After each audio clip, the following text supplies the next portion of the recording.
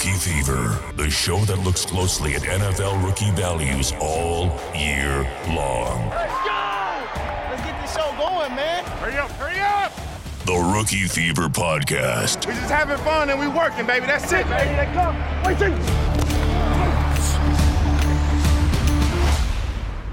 And welcome to the Rookie Fever Podcast. I am Mike, the Feverish Finero, and I am bringing you another 2023 Rookie Player Profile. But you know I'm not doing it solo. I brought out the big guns. That's right. I have the lead college football NFL draft analyst for NBC Sports with me tonight. You heard me right. Eric Froton of NBC Sports is sharing the mic with us on Rookie Fever. You can find him on Twitter at CFFroton. Eric, how the hell are you? I'm doing well, Finaro. Thank you very much for having me on, sir. As always, it's good to get to see you at the Fantasy Football Expo, which I'm sure I'll get to see you again this year. You will. And to get to chop it up with one of our favorite players here. Draft. I bet you can't wait. I got to ask you a question real quick because I know you've been playing college fantasy football for a long time. How long have you been playing? How long have you been playing college fantasy football? Oh, sure. Well, this will be year 23. My first year was 2001. My first ever college fantasy football draft selection was Luke Staley, former running back for Brigham Young University. He was an All-American in 2001. And at 227 pounds, ran a 4.43 40, which had him projected to be maybe is he the next Mike Allstott. Unfortunately, shoulder injuries sapped us of any potential NFL greatness. Luke Staley, he was drafted in the 7th round by the Detroit Lions, but more importantly, Luke Staley won the Nordic Gods their first ever NCAA championship, and from there, I am literally sitting here because of that draft and because of college fantasy football, and I love it. And I've been lucky enough to get to talk about it now. What a vivid memory of that. That's awesome. That is it was like yesterday, Finaro. It was a magical experience, as you might imagine. You know, what was your first year playing pro fantasy football? Yeah, so 25 years I've been playing fantasy football, and just this past year, 2022, got into 2 C2C leagues. So that's my first foray. Awesome. Yeah, my first foray into the college side of fantasy football. It has been a challenge, but there are so many great people like yourself out there willing to give you some advice, some pointers, some, which player that player, just so many great names. And it's such a growing format. So are you ready to get into this rookie player profile? Oh, let's go. Nice. Let's go, buddy. Rookie Fevers. Rookie Player Profile Edition. All right, please tell our listeners who you chose and why, Eric. All right. Well, first off, when I went to look at the cast of characters that I had to sort from, Mr. Finero here had done a great job of filling most of the dance card.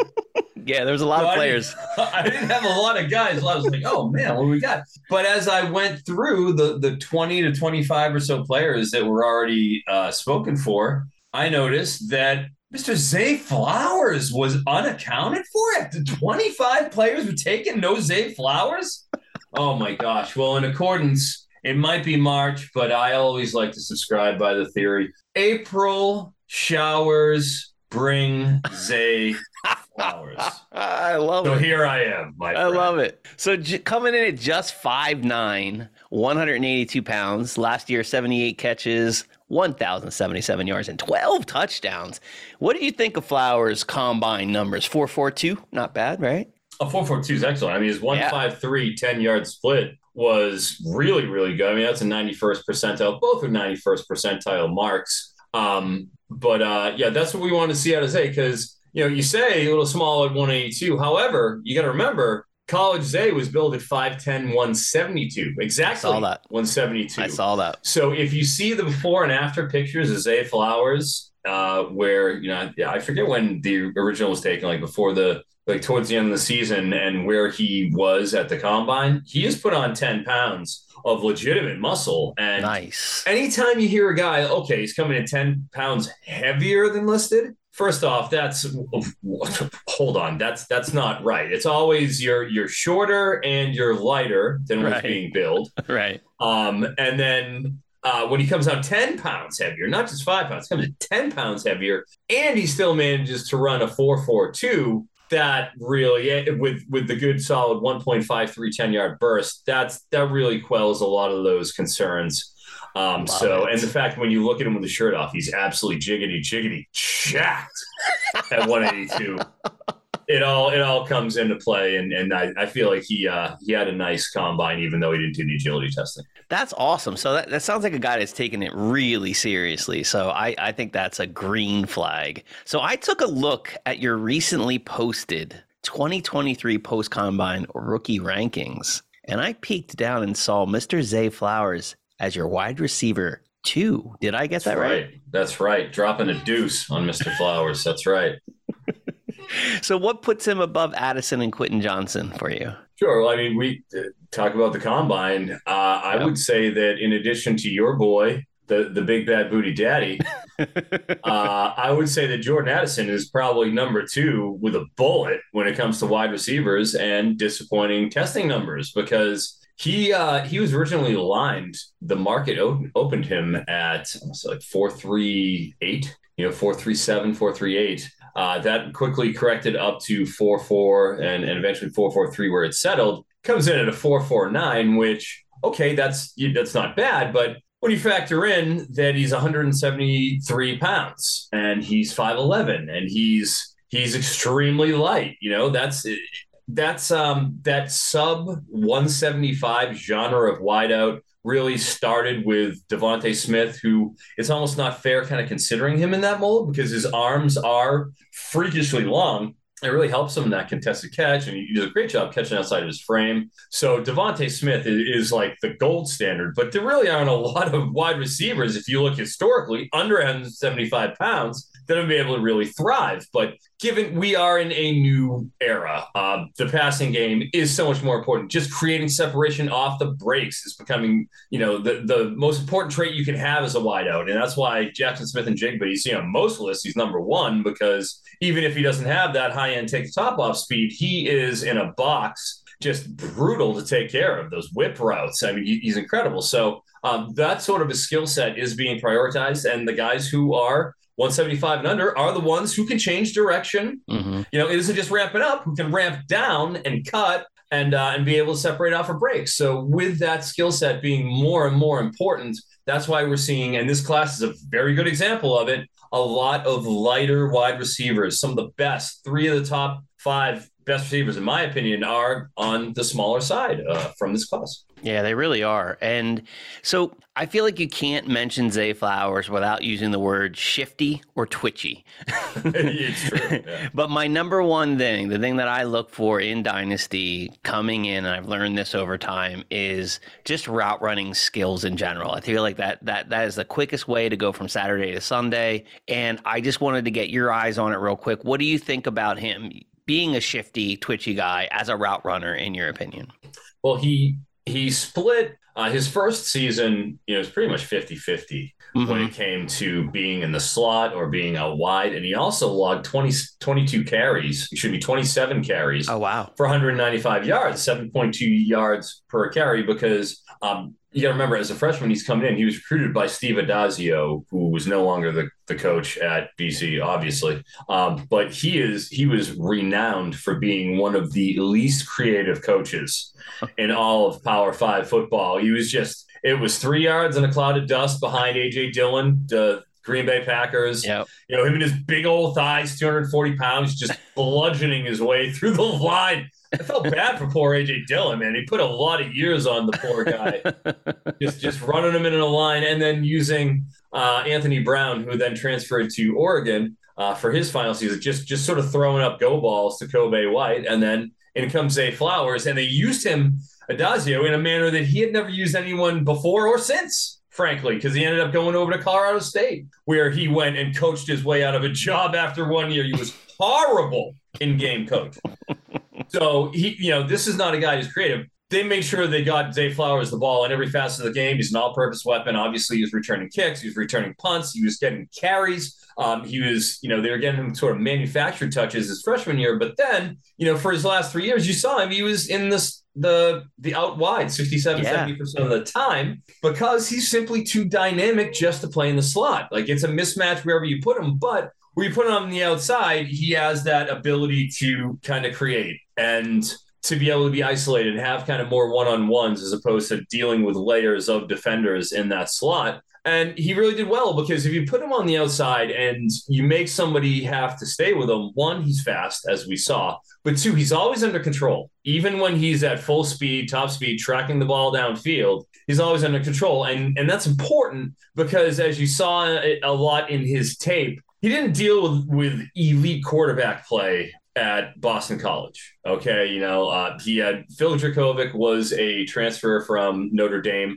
He was a former borderline 5-star, but he got beat out by Ian Book, who was in a 7th rounder a couple years ago. And it just never really flourished, went over to BC, and he just isn't that good. He's okay. He's on his 3rd school. He's at Pitt now. He already left BC because he was taken over by a true freshman, Emmett Moorhead. So, in terms of quarterback play, it was very poor. And that was just in 2020. Then 2021 comes around, and as okay as Dracovic was, he goes and in the second game of the season against UMass, who is just one of the worst programs, if not, no, I'll say it. The worst program in 2021 in all of FBS football was UMass. Dracovic gets hurts his finger, can't throw for the rest of the year. He was out. And you have a 5th-year backup in Dennis Grossello, who's a dual-threat quarterback that really was a single threat who just ran the ball. And he's throwing it to Zay Flowers, so his numbers take a dump in 2021 too. So you have to understand.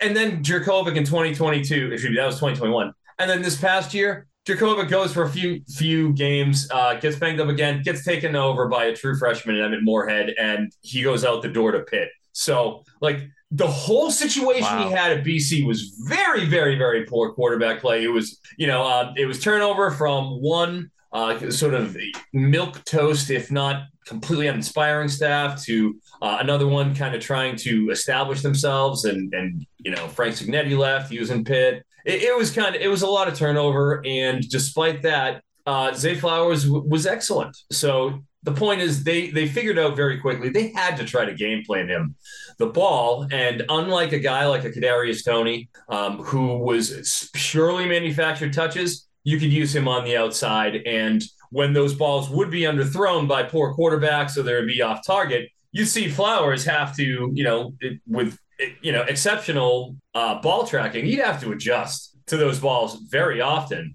And you see the way that he'd be able to manipulate defenders, even at that top of the route stem, that third phase, and be able to pull in those balls on the outside, which, frankly, it takes a lot of body control, savvy, ball tracking to be able to do that. And he has the agility and just the overall awareness to be able to manipulate his defender in that way. So that's why he'd be able to go outside more, and why, even though he had a tumultuous situation at BC, still threat. Yeah, so again, just overcoming odds. I love that's another great character trait I love. So you nailed it. 66% of the time he was on the outside last year. At his size, okay, I get it. I get totally in college using him inside, outside. At his size, at least in the first couple of years, is he going to be regulated to the slot? I'm not trying to say that's even a bad thing, but does that just add up in your head? Or are you really not worried about the size? Is he just that crafty? Well, there are certain limitations to being 5'9" _. Sure. That there's certain realities where you're going to be matching up against cornerbacks, which if you saw Ahmad Gardner, Sauce gave him a hard time.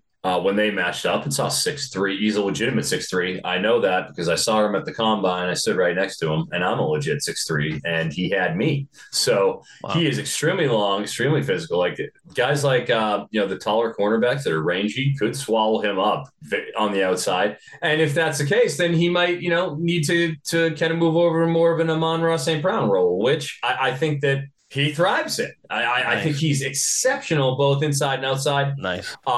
And also, jet motion is where you're really going to be able to get a lot out of Zay Flowers, because if you see some of his short yardage touchdowns, and what I love about him too, he's not going to be exclusively slot. I sincerely don't think he's exclusively slot. I think he ends up with a 50-50 or just a move role.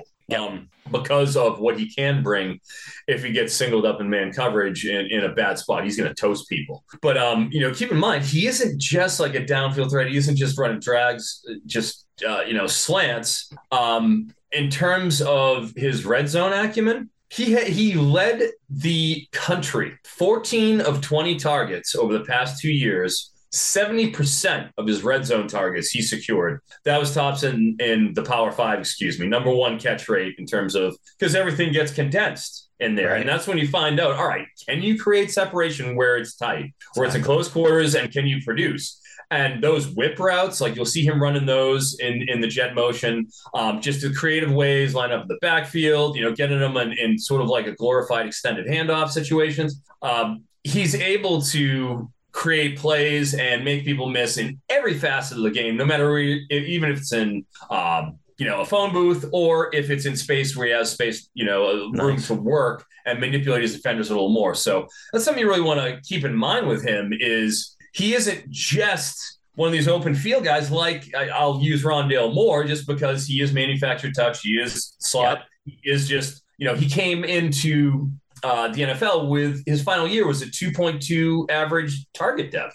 And that's not with Zay Flowers. He does stretch the field. He does win downfield, but 6 touchdowns as well in the red zone, number 3 in the Power 5 over the past 2 years. He wins in all facets. And that's why I think he will translate really well to the NFL game because he can be used in all different ways that you want to use him. Yeah, no, I love all of that. You're starting to get me a little excited about Zay Flowers. What is his ceiling and what is his floor as a prospect? What do you see? Ceiling, I would love a Waddle type. Oh wow, okay, Waddle type all right. would be perfect. I mean, obviously he's a little bigger. He's in that 190, 195 range. Waddle, but I just look at his ability to do just about everything. If you want to go and just run a quick hitch, he turns and faces you, and with Flowers. You hit him on a quick hitch, he turns, faces, and if he's in a one-on-one situation, good luck, you're not catching him. He's making that first guy miss. He's not getting him every single time. He has that sort of short area burst. And as you said, twitch. So, that's what I think really makes him different than those manufactured touch, the Kadarius Toney, the Rondale Moores. Sure. I think he can do more, and I would like to see that ceiling be a slightly smaller version of Waddle, but with that sort of an impact that he could have. And the floor? The floor would be, I guess, manufactured touch. Wide receiver would be, I would say a better version of Kadarius Toney, where he just is strictly, that's all he can do. Right. I think he'll be like a souped up version of that, where you can play him on the field a lot more than 5 snaps. I'd say that it would be more situational, but that he could at least log half the snaps in a game and be able to get 5-6 targets. Where do you think he goes in rookie drafts? From what I've seen, and I've been keeping an eye on that. Nice. We're going right at the end of that right at the turn. That's right, what I was wondering. The 1-2 turn. That's we're looking at personally. I have the 2-3 in my main dynasty draft with all my buddies from San Diego. Bottom line is I'm looking at that 2-3, and that would be a dream for me. Nice. I get Zay Flowers at the 2-3. Like I'm spiking the football, but I don't think that's gonna happen. I think he's probably like more 111 to 2-1 is right around where he should go, in my opinion. And that's today, right? So landing spots are going to make him either, drop to that 2-3 or make him go even earlier. So Daniel Jeremiah in his 2.0, which I've been citing for almost a month now, mocked him at 29 overall in the first round to the Saints. If he goes to Saints. he went on to say that if Flowers was 2 inches taller, this is Daniel Jeremiah. He said if Flowers was just 2 inches taller, he'd be a top 15 pick. I completely agree. I think he's so electric.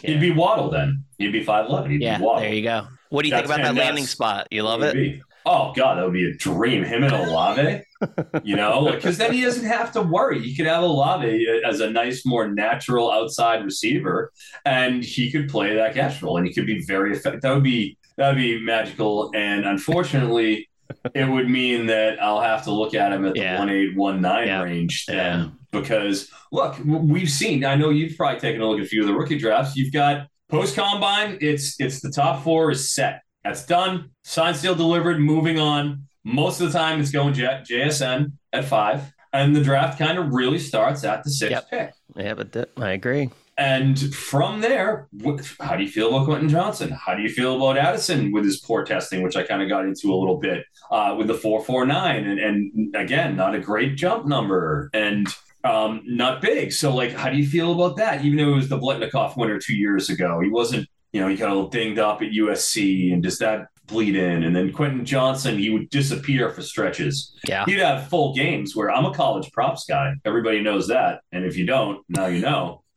Come find me. Come September. You're going to want to look at my feed if you're in a state that allows you to do college football props. But nice. I faded a lot of Quentin Johnson this year, and that's not something that you'd think, right? You'd be like, are you kidding me? Yeah. You're fading Quentin Johnson. He could be the number 1 wide receiver taken. Because you don't understand. He goes and has, he was having big games against some down the board teams, and then he's getting lined at a triple digit number against Big 12 opponents. Well, that's a big, he only went over 100 yards, I think, out of 14 games, maybe 5 times. Right. So it wasn't like he's doing that every week. Right. And if he's getting a line that way and they're expecting to, that was a buying opportunity. And I cashed a lot of Quentin Johnson tickets because of it. All right. So he disappeared. This isn't Drake London. Last year, Drake London would get those extended handoff types, those quick hitches, just literally stop, turn, ball is in his hands, and now there's a guy who's 7 yards off him that is a 185-pound cornerback and is 5'11", and he's going to go up against Drake London,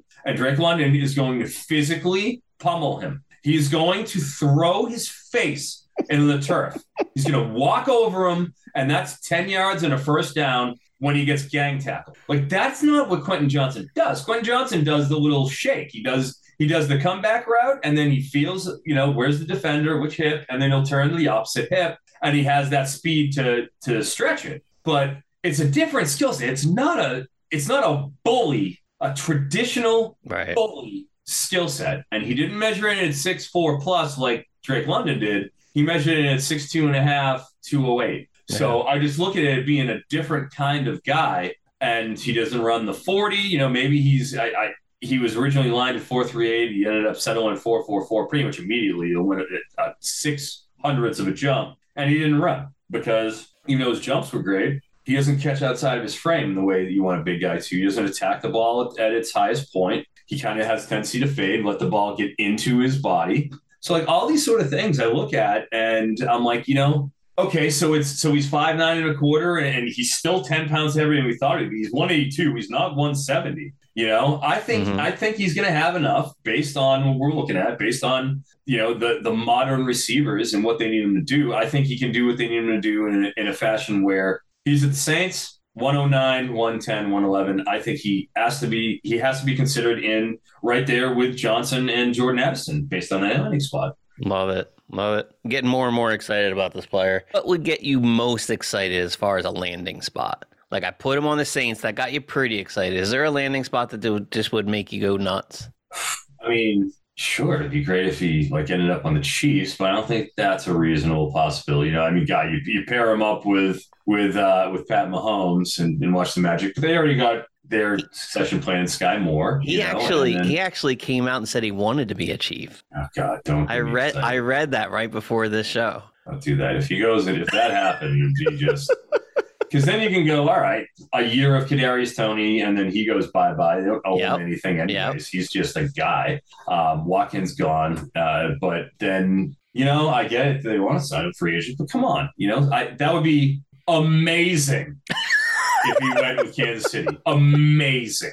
But I feel like that's getting my hopes up a little too much. I don't think that's probably realistic. All right, let's swing it negative because I like to show both sides of the player. Now, I know we talked about his size, but there's some other stuff too. What are some concerns you have with this player that could impact him in the NFL? Catch rate, his drops, 11% drop rate. Yeah, and 9 drops last year. You can't be dropping the ball. I did watch a lot of his film. And I could say some of that's concentration drops. Mm-hmm. There's definitely that element. Another one's like a couple of them he'd leave his feet where he didn't have to. Where like I feel like he could have run through it and kind of did a little gazelle leap sort of a thing, and then that kind of caused him to sort of be in the air and ricochet his hands. But I feel like his I think it was like 7.5% drop rate he had in 2021 off the top of my head. And he wasn't quite as bad. I feel like with his athleticism, that's something that he should be able to square away. But I am loath to say that somebody, oh yeah, he'll just be better at catching the football. Will he? That's part of projection. He has to get better at that. That is something that is. Obviously, you can't have a double-digit drop rate. You can't. Well, you said he wasn't in the best situation, right? You said his quarterback wasn't the best, so maybe he needs a guy that puts it between the numbers. I'd go as far as say one of the worst situations in the Power Five. It was a pretty bad situation. I'd say out of 69 Power Five QBs, because it just so happens that's how many Power Five teams there are. I would say easily 45 to 50 range in terms of quarterback overall situation while he was there. That's pretty bad. Yeah, that's not good. Yeah. Especially over the past 2 years, it's probably like 60. 62. It was real bad the last 2 years. You mentioned Devonta Smith being like the gold standard, especially with like his long arms and just kind of like busting the mold of a smaller wide receiver. I just looked, just out of curiosity, there were people that made comments about his hands and his arms.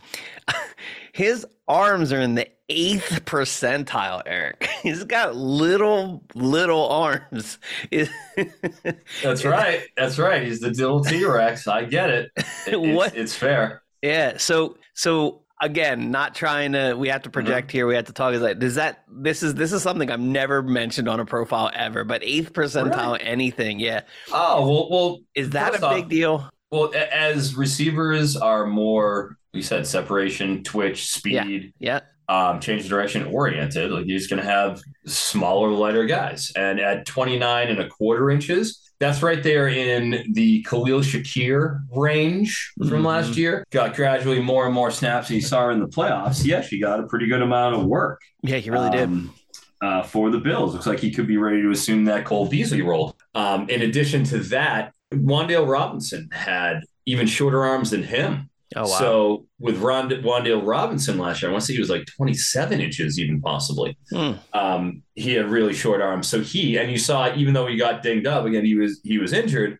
He had a couple of very promising games for the Giants before he got banged up. And frankly, he had like a 3-game set where he was very promising. And that's really kind of what showed them that they didn't need Kadarius Toney anymore. So like with those guys, sure, he have short arms? Yes.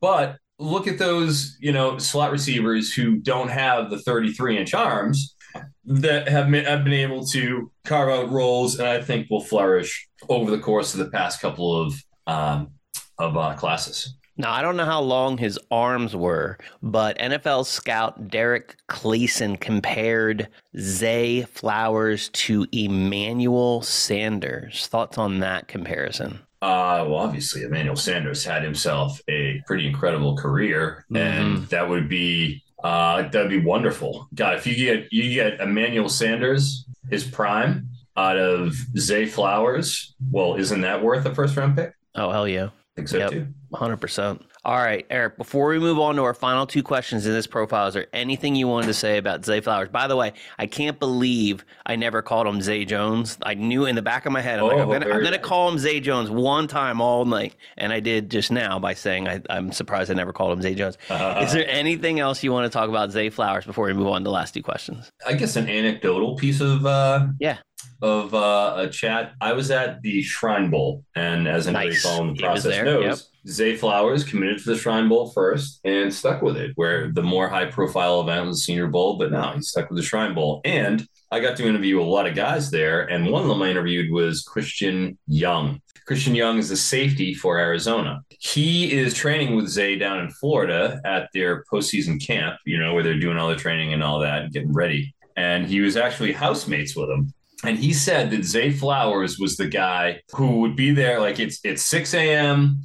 It's time to get the road work in. CY, that's his nickname, CY. That's what I'll call him. CY, would be sitting there. He'd want to hit the snooze button. But Zay Flowers would be the guy who, in a good way, would have that positive energy, be like, let's go, guys, time to go to work. We're out to get drafted. We're out to get paid. Let's do this. Nice. And he would be the one that was out getting everybody fired up at 6 a.m. to go and do those morning workouts. So in terms of, love it. Off-field stuff, hearing that. And that was something that Christian Young just offered that to me. He didn't say, he's from Arizona. I wouldn't have put those two things together. But he really offered. He was just like, oh, yeah, Zay, in terms of character, in terms of like him wanting to work, in terms of wanting to be great, he's one of those guys who's a motivator. He's a guy who is intrinsically motivated. He's keeping everybody else up, keeping everyone else hyped, and is not afraid to put the time in. So when you hear things like that about guys, you say he's too small, you say he's 5'9" and a quarter, 182. Well, when you know that he's out there and he's putting in the time, he's putting in the work, and he wants to be great, and he's got that already,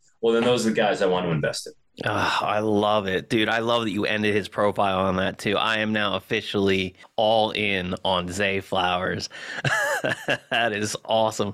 Like, who is, if it wasn't Zay Flowers, because these are our last two questions, if you weren't allowed to pick Zay Flowers, who is your guy in this year's draft? Somebody that you can just say, you know what, that's a solid pick and can't go wrong with that pick. My guy is Oklahoma University wide receiver Marvin Mims. Nice. And I have been an absolute Marvin Mims mark since he came out of high school. He's actually, I'm surprised I haven't heard more of it, but he's actually the all-time leading single-season receiver in the history of high school college football. It was Marvin Mims. Wow. Coming out of Texas. And he went to Oklahoma University, and the way he was used by Lincoln Riley at the time was he really spread the ball around a lot. And he's 5'11", and he's 185. He's a similar size there as even though I kind of comp him a little more to Jahan Dotson is who he I get kind of that vibe off of just because of amazing ability downfield. But Mims is a guy that I had as wide receiver 9 pre-combine. Mm-hmm. Had him as a top 10 wideout in this class. Love him. I have him in C2C. I took him in 2021, my first ever C2C draft. It was an invitational of a bunch of guys around the industry that after the Fantasy Football Expo, which I saw you at, we actually drafted because I talked to those guys. It was post-Expo C2C draft. I took Marvin Mims in the 5th round with the 58th overall selection. Nice. So I was a big Mims guy. I actually took Charbonnet in the 4th round. So I actually went 4th, 5th, Charbonnet, Mims. So it tells you how I feel about both those guys and have for not just for a long time. And as we just talked about, look, in the C2C world, 1-2 years is a lifetime. Oh, yeah. Okay, it's a lifetime in terms of the what changes in terms of who is valued where. I actually went on C2C and went through that entire C2C Invitational 2021 first round, and it was a quarterback graveyard. DJU, Spencer Rattler, Matt Corral, Sam Howell, like all these guys were Malik Willis. They were the first 5 quarterbacks taken were all those guys, and all of them are done. Those guys are toast. Oh, absolutely. And that was a C2C first round format in 2021. 2 years down the road, everything changes. The point is, 2 years ago, I was on Marvin Mims, and I'm still on Marvin Mims. Runs a 4.38 40, goes and does a 39.5-inch vertical, 10.9 broad. All of these are 94th percentile or better numbers. When it comes to his actual production, his production is even better. Forget about the workout. I wasn't even worried about the workout because I've seen what he does, and you got to watch him go. Because production-wise, his ability to make plays downfield is unparalleled, and that's not an exaggeration. Nobody in FBS had a higher percentage of their receptions go for 40 or more yards. 16.2% of Marvin Mims's receptions were explosive plays. Wow. 40 yards downfield. That's far and away number 1 in the FBS. Far and away. In addition to that, that's not. Yards per target. 13.5 yards per target over the past 2 years. All right. So this is not just last year. This is over the last 2 years. This numbers that is number 1 in the country as well. All right. So every time he's targeted, he's converting those opportunities, and he's doing it downfield. Like, even though he's 5'11", that's kind of the knock, his size. Again, you're going to hear it about this class in general. Downs, Addison, Flowers, Mims. That's even on the running back side, A-Chain, Gibbs, Spears, Evans. Yeah, good point. All of them smaller guys in this class. So you're going to hear a lot of that. But with Mims, he wins just like John Dotson, who's 5'11 last year. He was a downfield weapon. That's how Mims wins. And a lot of it, he's half out of the slot. He's out wide a lot. You can kind of do both. He's really a weapon in both facets, but in a little more so than Flowers, where he's more just kind of, you just want it in his hands. Mims is a downfield weapon, and he's a better route runner. He's a little more technically refined than I think he's getting credit for, because he wasn't asked to do a real varied route tree. But he got a lot more looks this season after Lincoln Riley left and went to USC under new offensive coordinator at Oklahoma, Jeff Lebby. Had 1,000 yards. He was, in terms of 1,000-yard receivers in college football, he only needed 86 targets to do so. That was the least targets needed to get 1,000 yards of any wide receiver in the 2022 in the entire nation. So when it comes to on a per target basis, when it comes to when he gets the opportunities, he does it every time. He's doing it at Oklahoma. Did it with three different quarterbacks. Yeah, Spencer Rattler, then Caleb, and now Dylan Gabriel. And I have him, especially after his just otherworldly combine performance, I have him as my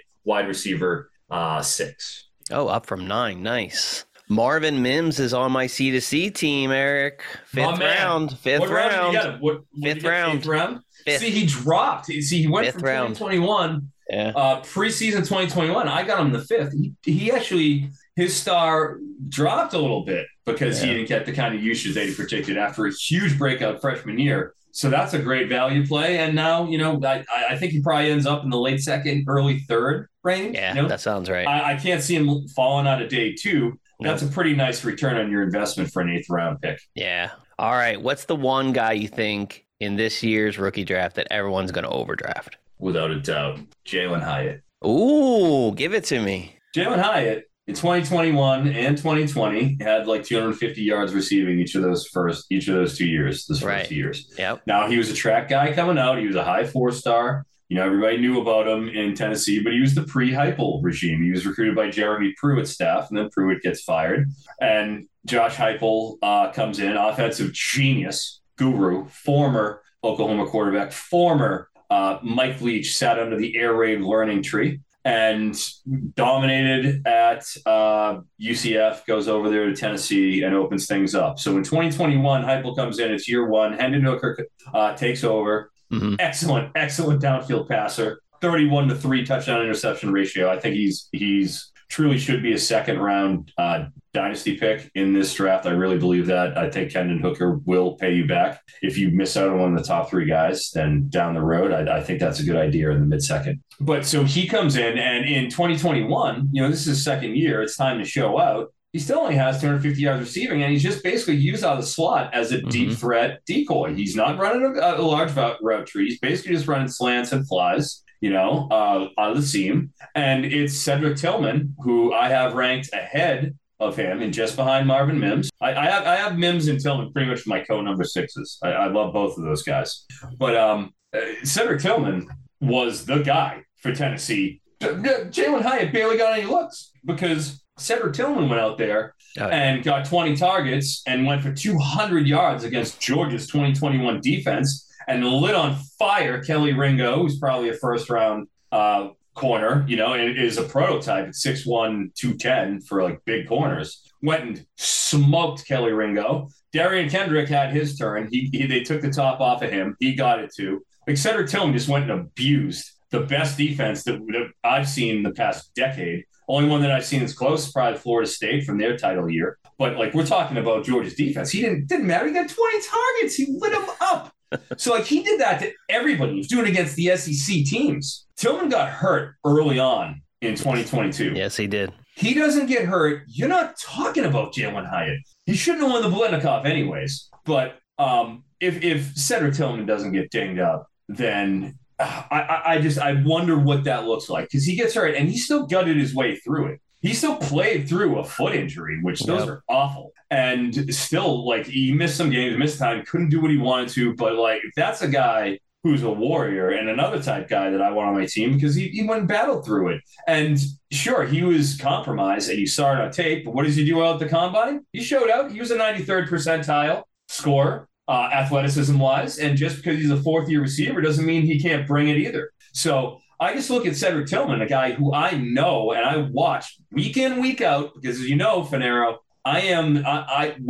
when I get this, you guys, a lot of people, they draft people. That's great. I love the draft. I love all of it. But when the bullets are flying is what I'm here for. When it's the season is happening, when we don't have the luxury of hindsight, when you have to predict what's about to happen, I'm better than anybody in the world at college football props. And that's FanDuel, DraftKings. That's them setting the lines and them telling me what they think it is. And I beat them to the 68% tune all year long for 3 straight years. So this is what I like to do. This is what I love. And the point I'm making is on a per week basis, week to week, not in hindsight. I'm watching these guys week to week. You can't sit there and tell me that Jalen Hyatt is better than Cedric Tillman because he isn't. Because I watched it happen week in, week out, and he's not. And there's not the way he's winning. Jalen Hyatt is not the way that the dominant, projectable way that I see Cedric Tillman winning. It's the way it's a John Ross speed-oriented way, and he's not even doing it from the outside. He's doing it from the slot. So he's not as shifty. He had 0 contested catches last year. 0. The man is a slot receiver with 0 contested catches. How can I project a guy like that who doesn't win when it's tough to win? Was just creating separation based off speed and based off unfavorable matchups for slot corners. I can't back that. So that's my guy that I think is overrated. I love it. Eric, we did something right tonight because we covered almost the entire wide receiver class on this profile. I freaking love it. I love your passion. I love the way you brought it. Thank you so very much. I appreciate you for joining me tonight, man.